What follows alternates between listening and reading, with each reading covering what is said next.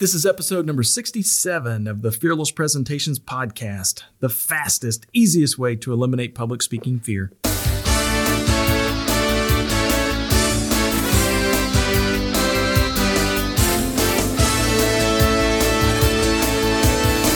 Want to absolutely eliminate public speaking fear? This podcast is the answer. Here's the guy who literally wrote the book on Fearless Presentations, Doug Stannard.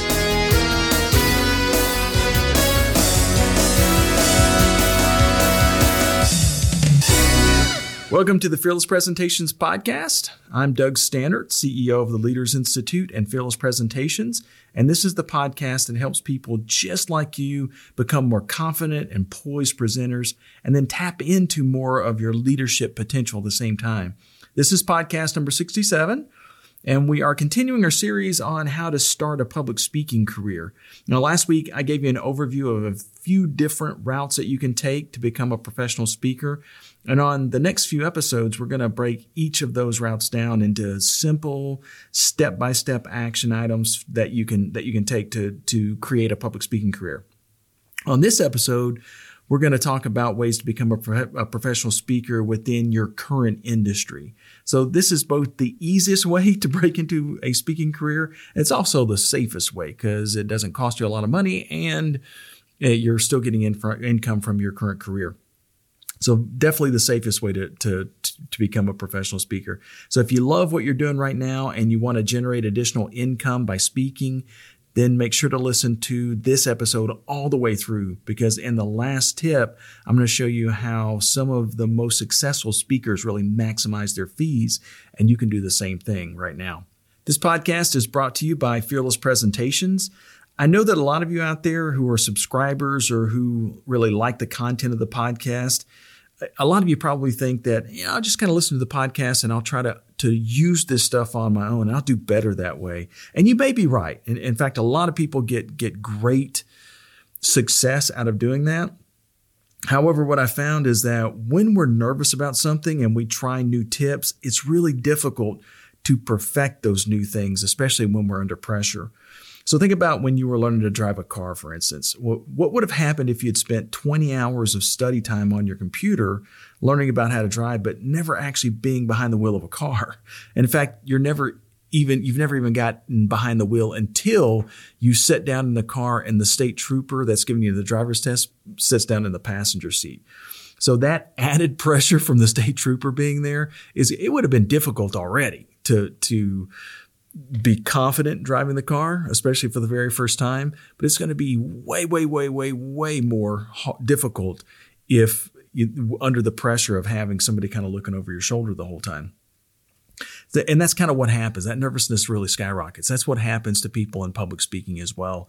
What will tend to happen is that when we're trying to learn public speaking confidence on our own, and we just are trying a few new things, and then we just go out in front of a group, if that group happens to have people that we consider to be powerful people, maybe my boss is in the audience or a high-level potential client or customer that I'm going to be speaking to, if I don't think I do well in those kind of situations, just like having the state trooper in the car, nervousness is going to really skyrocket.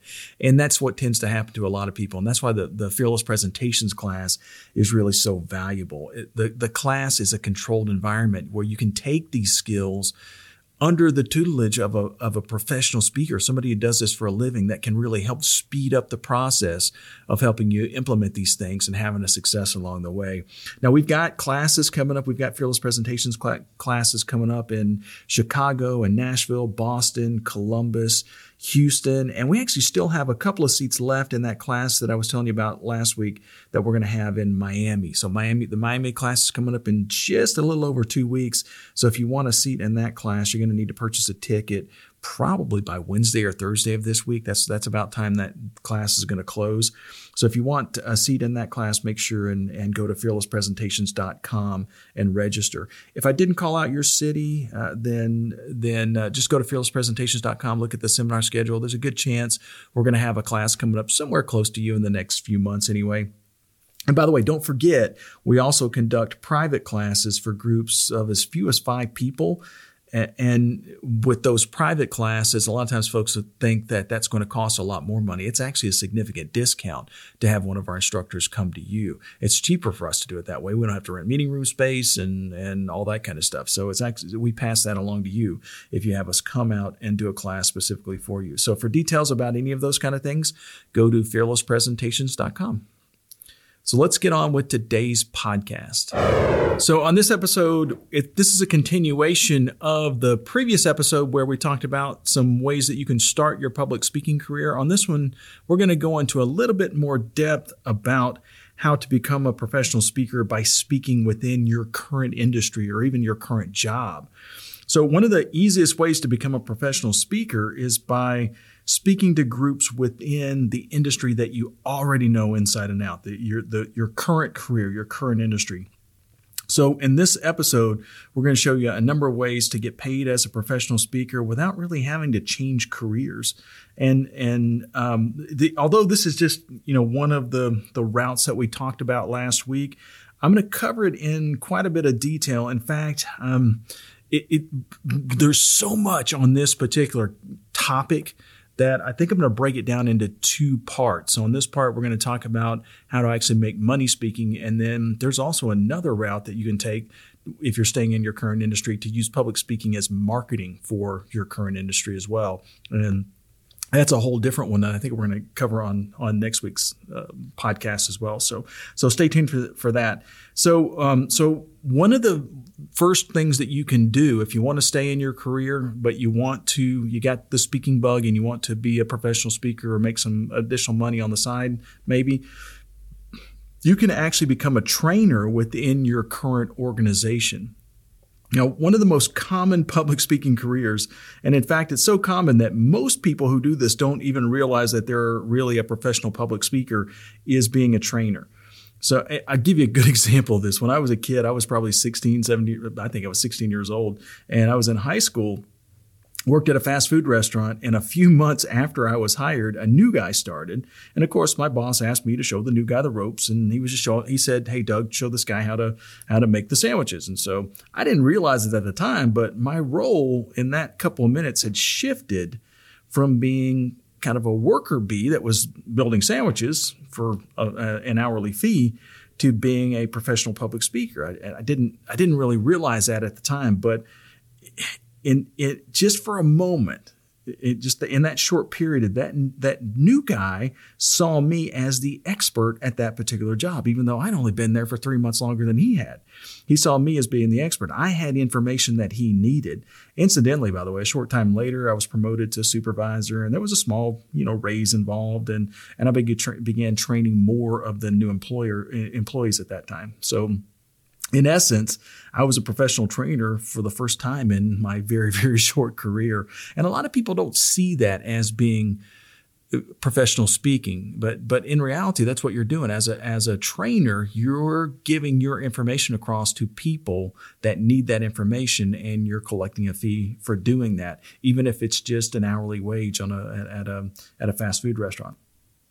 Now, about a decade later, I had a very similar situation occur when I became a sales manager. For the first time, I was a sales manager, and I was being paid to train the company's sales team that worked for me. So the more that the sales team sold, the bigger that my bonus got. It was the bigger that every quarter I would receive a bonus based on the increase in sales that we made during that quarter. And in addition to that, during the sales meetings, I had to be a teacher, especially to the new salespeople that were coming in. I had to be a coach to the more seasoned guys or the folks that have been around a while, and I also had to be a motivator. And by the way, that is very, very similar to what I do now as a professional speaker when I go out and teach and train and motivate and that kind of thing. So every single industry on the face of the earth has to have a way to train new workers as they come into their organizations. And in some cases, those jobs pay very, very little, but in some cases, they actually pay a lot. For instance, my brother-in-law was a firefighter who ended up getting a second job working for a company who made software for in the medical industry. So since he was a paramedic, he had a background in medical semantics. So the company hired him to train their customers to use software that would help them do their jobs more efficiently. And because the training was so specialized, he got paid a pretty generous fee every time that he went out to a customer site to do that training. And eventually he actually left being a firefighter because he was making so much money as a consultant, so much money as a trainer for this software. I'll give you one more example. And this is actually a really funny one that just kind of shows you how if you're kind of looking for these things, they appear. So one of my instructors is a guy named John. He started his career working at an eyeglass retail store, and this was years ago. I suspect he probably started right out of high school. And the owner had told the staff, he just kind of came in one day and he told John and the other folks that worked for him that he was going to be selling the franchise. And John, being young and ambitious, and by the way, he was only at that time making a very meager hourly wage, but he expressed an interest in the store. The owner not really having any other offers because the store was really kind of being run very dismally. It wasn't making a huge amount of money. So he ended up selling the store to John because he just didn't have any other offers. And I think the owner financed it for him.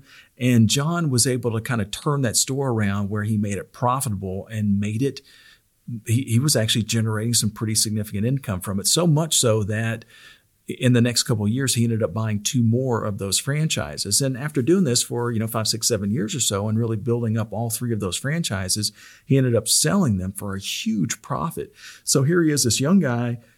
He's had 3 successful stores, made a boatload of profit doing it.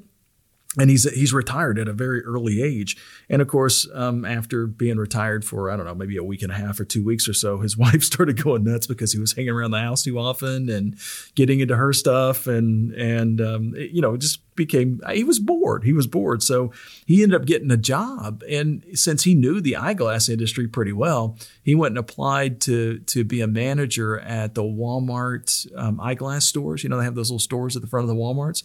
And of course, after having, almost a decade of experience in that industry, he came into one of those stores and that was being run very poorly, just like the franchise when he took it over, and he turned it around and he ended up increasing revenue in that particular store over 300% that first year. Well, the folks at Walmart kind of noticed this. So the regional manager came to him and said, "Hey, what the heck are you doing? How did you do this?" And he showed him step by step. He said, "Hey, I've owned 3 of these stores. I've been able to do it in all 3 of the stores, and now I've done it a 4th time here." And he said, "This is the step-by-step process that I go through when I want to turn a store around." The regional manager liked it so much that he hired him to go out and train the other stores in the region. And within 6 months from the time that he did the training for all those stores, that's when Walmart corporate started recognizing it, and they actually sent him out. And he trained every single eyeglass retail store at every Walmart in the United States. I think it was the world, but a pretty significant amount of stores anyway, and was able to turn them around to increase that income in each one of them. So basically, he had an expertise. He had something that he had figured out how to do, and he used that as a way to kind of train others within his same company, the company that he worked for, and make a pretty significant income by doing it.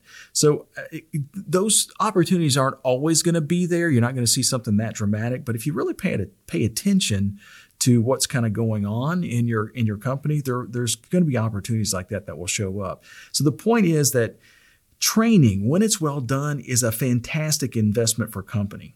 And if you become a great trainer, then you can make a fantastic living doing that. So, and that's what I've done in my career as well. So you find a way to become a trainer, and that can be very helpful. So you don't necessarily have to be a trainer in your own company. For some people, since they know the industry very well, they'll become a trainer for others within that industry. And you can still keep your same job at your company by doing training within your industry associations. In fact, last week, I mentioned that one of my first instructors was a CPA who made extra income teaching for the CPA Association.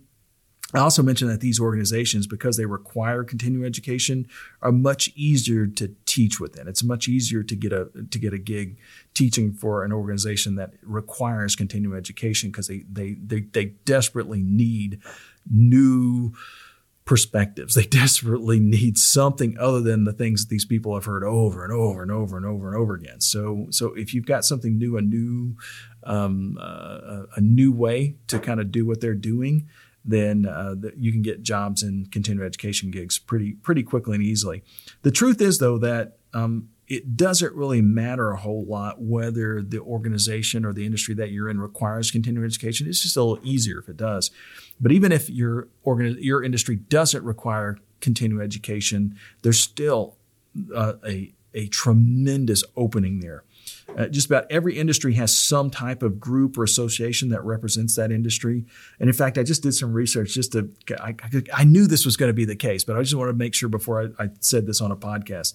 And I found an article by U.S. News that was published. It was called the 10 Strange Lobbying Groups That We Swear Are Real. And if you want to link to this, if you go to the show notes on fearlesspresentations.com, just go to fearlesspresentations.com and just type in the title of any of our topics, and it'll come up as your type that in the search engine, and it'll come up. So this article again is 10 Strange Lobbying Groups That We Swear Are Real, and it is actually pretty funny. So among the groups that are listed in this article were the U.S. Association of Reptile Keepers. So there is actually an association full of just people that keep reptiles. There's also the American Dehydrated Onion and Garlic Association. And in addition to that, you have the Balloon Council. Now, according to the article, the last one had a pretty busy year because there was a shortage of helium that year. So apparently the Balloon Council had a lot to do because their members couldn't get helium for their balloons. So now each of these associations have meetings, and every meeting requires speakers to present. You know, for instance, it was funny that I picked that one as one of them to make fun of the balloon one, which was the Balloon Council, right? So the balloon, I was making fun of that. So since I was making fun of it, I figured I would look that up and see when is their annual meeting. And it just so happens that their annual meeting is called Float 2019.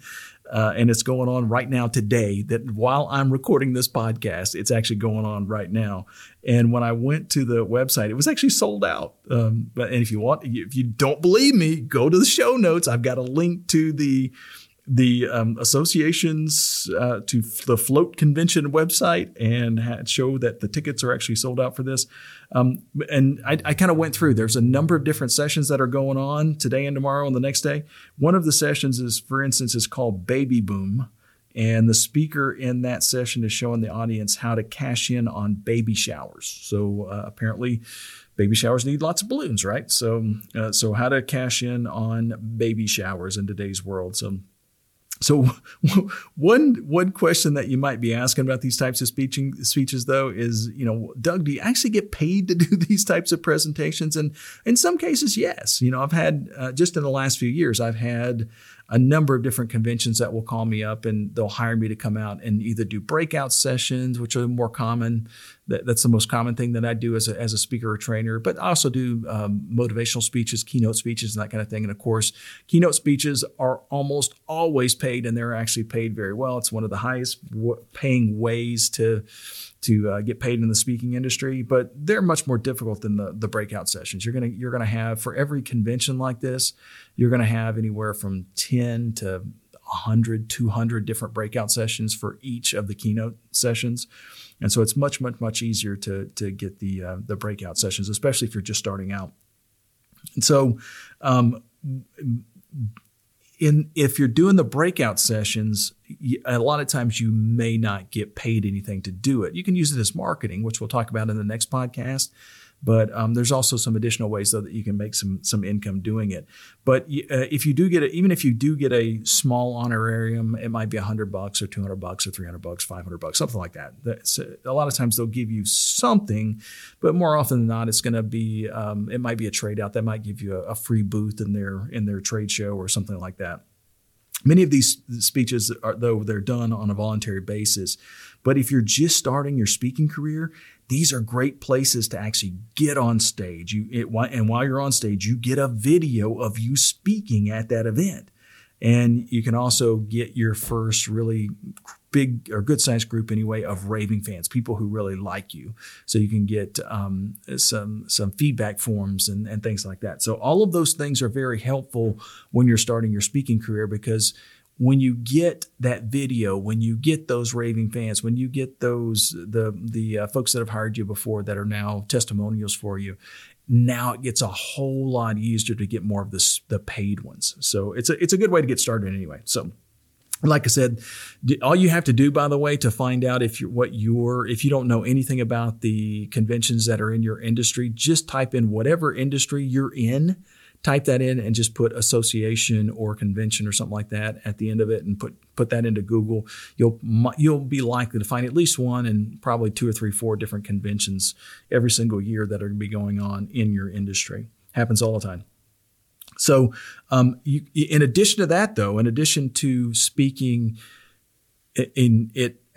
within the industry, so not necessarily speaking at your own company, but speaking within the industry, you can also become a consultant, which means that you're selling your expertise to others who want to do what you do. Now, most of the time, if you're going to take this route, you'll probably have to quit your current job. It's much more difficult to be a consultant if you are if you have a full-time job already. But some of the things that you can do, though, is you can actually set up your content ahead of time for your consulting company, so that when you do quit and you do this full time, you'll be able to start making money right away. So one of the things that professional speakers know that others who aren't professionals anyway, they don't really know, is that what is commonplace for you is uncommon for other people. So things that we know that we think are very common, you ask people outside of our industry, or you ask people who are just starting in the industry, and they will not know these things that you know. So the information that you have about your industry can be very, very helpful to people who are either new to the industry, or, for want of a better phrase, they're less successful than you are within your industry. So the great news is that the great news about today anyway, is that with the technology that is available today, you can sell this knowledge without incurring any expense on your part. It's a whole lot different than it was in my day when I first got started. So it's much, much, much easier for folks that are listening to this podcast today to be able to do the things that it was very costly for me to do back in the day. I give you an example of one of these, by the way. This happened before I was even in the speaking industry. I was still in college, and this is way before YouTube and podcasts and all that kind of stuff, way before even the internet. The internet wasn't even around when I was in college. So when I was in college, some of the professors had their own books, and they would require their students to purchase those textbooks for class. So they actually generated income, because a lot of times these professors would have hundreds of kids in their classes, and they might have 3 classes a week. So if you got hundreds of kids, and if you remember back when you were in college, those textbooks were not like the $10 paperback Barnes and Noble. These things were like $70, $80, $90 a pop. So every time that one of those books were sold, the professor was making every time they did a class anyway, they were making a tremendous amount of income. Well, I had a graduate assistant, I guess they call him TA, teacher's assistant, I guess, who taught a lab class for us. And he did, since he was a young guy, he was still in college, probably getting his master's degree, something like that. He didn't have a book of his own yet. And it was funny because I remember this vividly, because it was different from every other teacher that I had when I was in college. But he kind of started the class by saying, hey guys, if you plan on attending every single one of these classes, taking notes and studying everything that I say, then you're going to make an A. He said, by the way, if you think you might miss a class somewhere along the way, you can actually just go to the bookstore and purchase my notes, it was kind of funny. And as soon as he said that right at the end of class, as soon as the doors opened to class, I started walking toward the bookstore, and there were like 50 other kids in front of me, 50 other young people my age that were going to the bookstore. And we all were in the same line when we got there. And I can't remember what we paid, but this would have been, like 30 years ago, when this occurred. And I bet you anything, I paid $30, $40 for it was a bunch of photocopied handwritten notes. That's it. He basically just went to the bookstore. He photocopied the things that he was going to be teaching us for that semester, stapled it together, and then had the bookstore charge us, $40 a pop. So I'm sure he probably did pretty well off of that. And interesting enough, I'm pretty sure that everybody that was in that line with me ended up making an A on that class, because with the notes, it was pretty easy. So when I started the Fearless Presentations class, though, I didn't really have a huge amount of operating capital. I didn't have a lot of money to invest in my new company. And in fact, I wasn't really able to create the full home study course that we have now for like 6 years in. It took me like 6 years to be able to do that. And the reason why is because at the time, in order to make the home study course, or what's now our online course, I had to rent out a professional recording studio for a couple of days. And I had to record the audio for the entire class. Then we had to edit the audio. Then we had to send all those files to a company who then created thousands of those CD-ROM sets in order to create the class. In addition to that, we had to create the textbooks and then I had to store all those in my garage. This is back before we had an office and everything. This is just me. Store that in my garage. And so anytime somebody would buy one of these online home study courses, I'd have to go put all those things together into a case. And I bought, some really high dollar boxes to put them in so that they look nice when they got shipped out. And then I would pay the postage to go and ship those things out. But I'm kind of saying it was a lot of work, but it was fun. I enjoyed it. I mean, it was because I knew every time I sent one of those out, hey, I was helping somebody else, and I didn't have to be there to help this person out. So it was really cool. It was really a really nice way to make additional income. But in order to do that, I had to invest in thousands of those CD-ROM sets, which, by the way, if you have some way to listen to a CD-ROM, just shoot me an email and I'll send you some of those for free. I'll send you like 7 of them for free, because I've still got a bunch of them in my garage. Because eventually when technology caught up and we were able to distribute this stuff online, those recordings now are available much, much easier now, that where folks can access them off of their phones, off their computers, whatever it is. And so we don't really need any of that anymore. So in today's world, you got a dramatic advantage over what I had when I was starting out.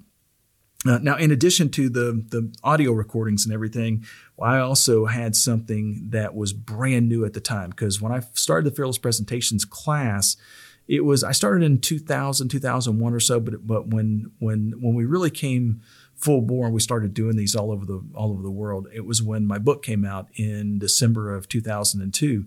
And when I say my book came out, the Fearless Presentations book, it came out through Amazon. So basically, I was able to write the book on a Microsoft Word document, turn it into a PDF, upload that PDF to Amazon, and they turned it into a printed book.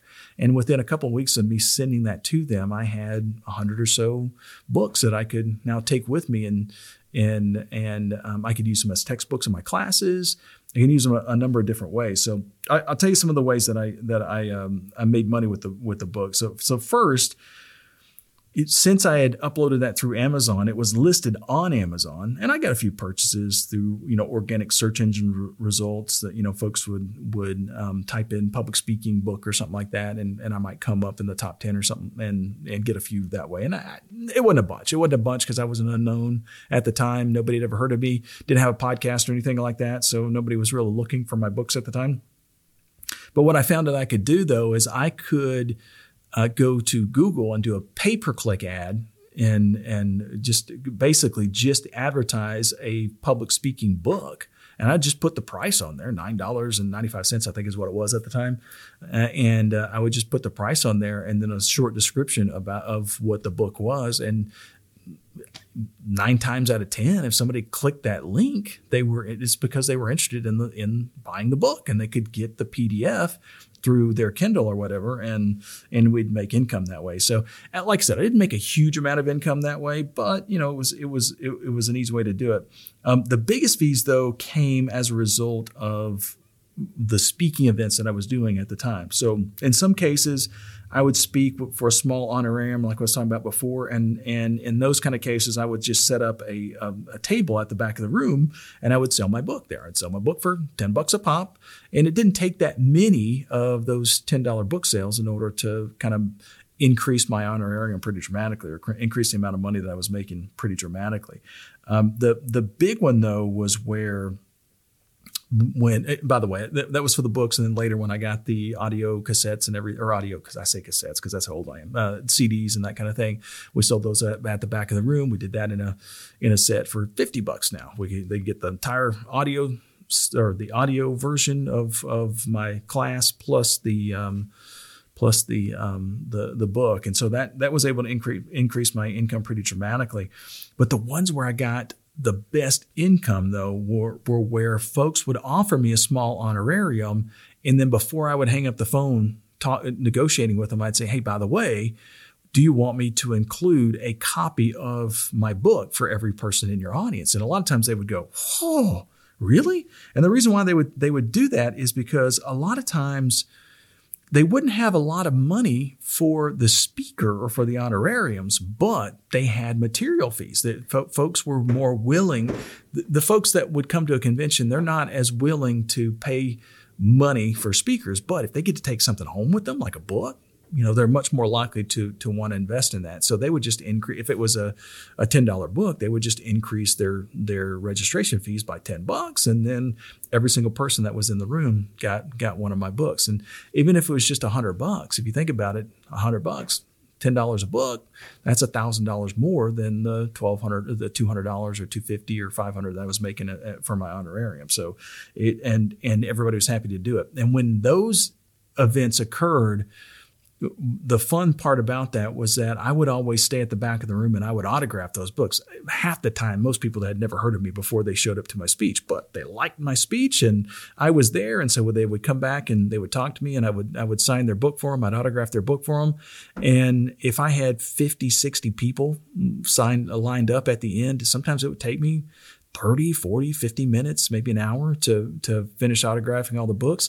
But that whole time I'm making connections. I'm networking with people. I'm finding new potential clients as a result of just hanging around and signing my book. So a much better way to kind of make income from my speeches when I was first starting out anyway.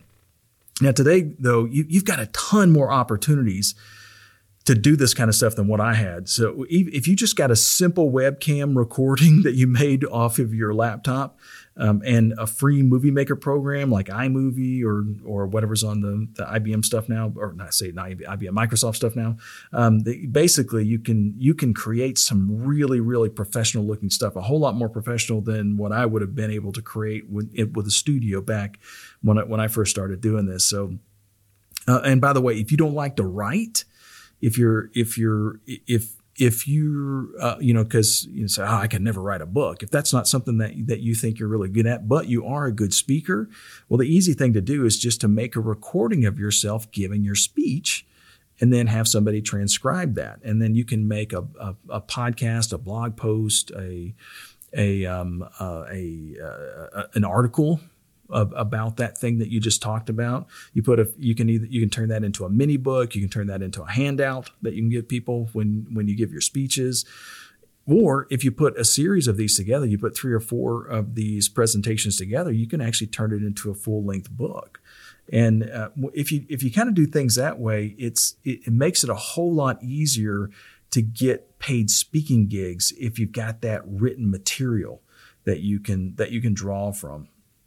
So the ideas that are posted, the things that we've kind of talked about here, the things that are on the podcast notes, are great ways to kind of get started in the speaking industry. And a lot of times these types of ideas are things that you can do without making any major changes to what you're doing already. Keep doing what you're doing in your career, but start generating these additional ways to create income. And that will help you get started in your speaking career pretty dramatically.